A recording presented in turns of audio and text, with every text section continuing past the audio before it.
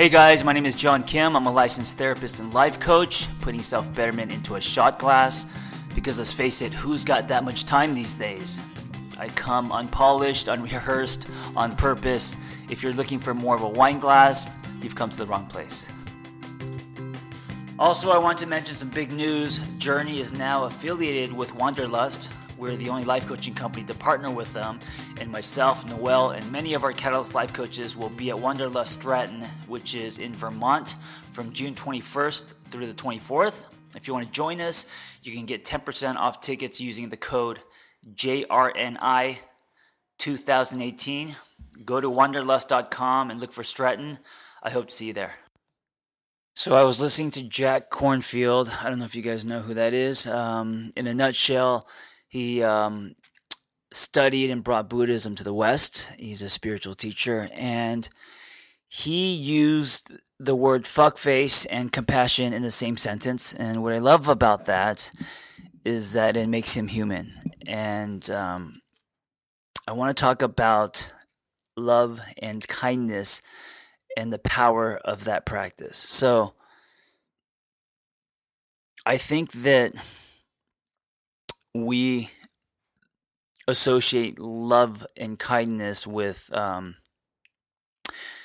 being weak, or with it being a gift that we give someone, right? So it's like, if I give you love, I'm giving you something, right? I'm giving you the gift. So it's almost like we are doing something for someone. But I would encourage you to reframe it, because love and kindness, and I just kind of put them together, is it's not that you're giving someone something. It's actually what's going to make you free. So I believe that as humans, our capacity to love, right? The kind of love that makes mothers lift cars up when their kids are stuck underneath, that kind of super powered love. It's rare, and because we don't actively practice love and kindness, especially to the people that we don't like, I think that our heart muscles are very weak. And so this idea of practicing love and kindness, the power of that, I think it's really what sets us free. And so let me explain. I think that a lot of times we get trapped or stuck. I think our potential is low when we are not, when we're very selective, and we are when we start muting our hearts, when we hold grudges, when we have resentment, and also not just to other people, but also to ourselves, right? And I think that when we choose, and I know that it doesn't come naturally for most of us, I know that we have to remind ourselves to practice love and kindness. And I don't know what that looks like for you. I don't know if it's the effort to smile at someone, or to sit in bed every night for 2 or 3 minutes and wish people that that you actually don't like well, and like genuinely hope that they have good lives. And what that does, and this is actually kind of proven. I know that Tim Ferriss and many other people, they've done this, and they've experienced just like the bliss of wishing other people well as an exercise, as a practice, and how much lighter and how much more free they feel. I don't know anyone who does it, to be honest with you. So I know that it's rare. And also, speaking for myself, it's not something that I do daily, but I definitely need to do more of. But I do think about people that I have loved intimately, all my exes. I don't think about them in a way that I want them back, but I do think about them in that I'm always throwing love at them. Anyone that I've ever shared a bed with, I take very seriously, and I think about them and wish them well. Doesn't matter what happened, or what they've said, or if whatever, if there's drama and anger, resentment, I always make an effort to throw love at them. And I know someone once told me that they don't like that term, because you're throwing love, like like you're throwing water balloons. I personally don't have a problem with that. I think I still see a positive image, but practicing love and kindness toward them, wishing them well. Um, I, when I can, and when I remind myself, think about the people that I actually don't care for much, and I wish them well, and I hope they're doing good, and I hope they're healthy and happy, and they find meaning. And when I do that, there's this, and try this. There's like this river of, I don't know how to explain it. It's like a calmness and a freeing feeling. And I think it's because the people that we don't like, when we think about them, right, it brings us instant anxiety. Like it brings us that like knot. And when we think about them and then put the intention um, to wish them well and hope that they are doing good, shoot positivity their way, it releases that knot. I mean, you could literally feel it in your body. And that's just a really simple example of, I think, the power of love and kindness, of being a kind person and of loving everyone. And the other thing is, it's not even about other people. It's also about you, in that, um, what kind of person do you want to be, and do you want to be someone who thinks highly of yourself? Do you want to live a life that you are proud of? Do you want to live in a way, think in a way, behave in a way that if you saw someone else live that way, you would be like, wow, that's a stand-up person. I admire that person. I respect that person.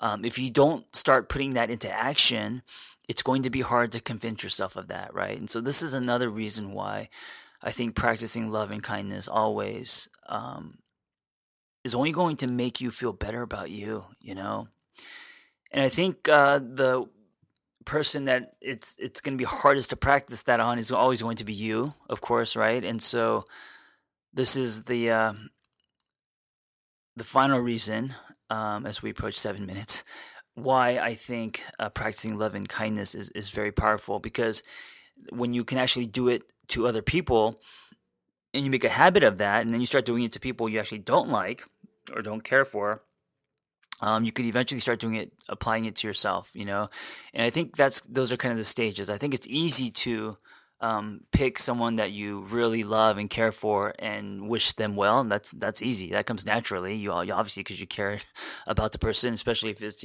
someone that you are intimate with. Um, it's much harder to do it to people you don't really care for, and I think that's a great practice to do that. And then it's really hard to throw love and be kind to yourself. And so I kind of want to end with that reminder.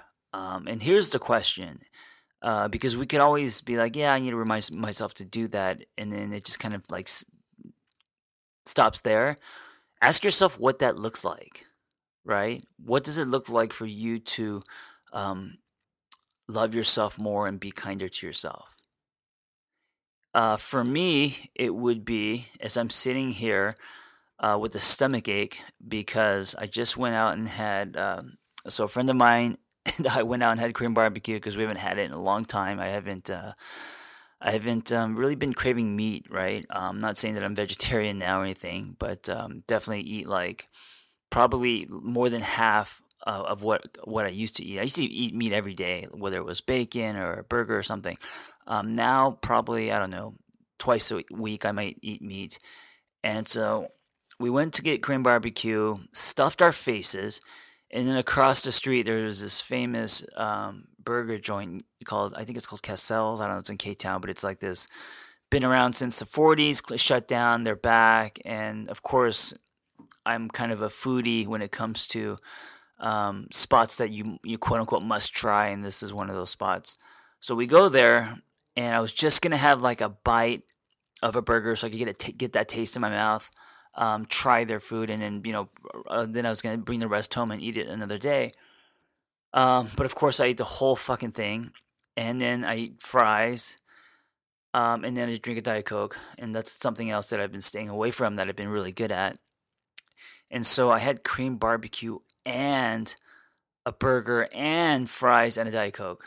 And if you guys know what Korean barbecue is, you eat until you basically are going to blow up. I had all that in one sitting. And so on the way home, I felt really shitty about myself. I felt like, dude, you have no discipline when it comes to food. Um, and I started getting down on myself, and I knew that this is a good time to practice um, love and kindness to me, you know. And so I allowed my inner dialogue to change, to find humor in it, to know that this is not every day, to be aware of how I feel and that it's okay. It will pass. Um, and just be okay with it, you know? It doesn't define me. It doesn't mean that I'm a loser or that I don't have discipline, because I do have discipline. I do other things in my life that are healthy and that I've sustained as a routine. So having this one binge day, I'm not beating myself up over. Now, if I didn't purposely practice that and make that intention, my default would be to beat myself up, and that's when you start puncturing holes in your self-esteem your self-esteem balloon. So it really takes effort and intention to practice loving kindness to yourself. But I think the more that you do it, the lighter you'll feel, the more free you'll feel, and of course, it's imperative. It's imperative to have that ability, because we are human. Kind of going back full circle to the beginning of this, even someone like Jack Kornfield, who is a spiritual leader and who practiced Buddhism, and he's gone on silent retreats for 500 days, not talking. I think he was allowed to talk to his teacher, but other than that, for 500 days of, man, I don't even know if I could last one day of not talking. But anyways, even someone like him, he was telling the story of, I think he was working with some construction workers, and they were just lagging, and they weren't making the deadlines or whatever, and he got really mad. But he used the word fuckface, and I was shocked, and I was half shocked and half glad. Like I loved him, because I was like, oh, here he is being human. He's allowing himself to feel anger or to lose his temper, and it's okay. It doesn't define him as a spiritual teacher. So I want to end with, if anything, a reminder, but I want to end with a question, and that is, how are you practicing love and kindness? Not only toward other people, but toward yourself. And not once in a while, but every single day. Thanks for tuning in. I hope the dialogue was helpful. Listen, guys, if you want to be a life coach, just go to my website, theangrytherapist.com, and click on Life Coaching Training, and you'll find our Catalyst Intensive. There's only two things you need to be a life coach: a story, which everyone has, and a passion to help others. Before you go, I wanted to give you something I made. It's a relationship toolkit, because the world needs better, healthier relationships so we can all love harder. So go to theangrytherapist.com/podcast. That's www.theangrytherapist.com/podcast. It's super simple. And we will email you my relationship toolkit.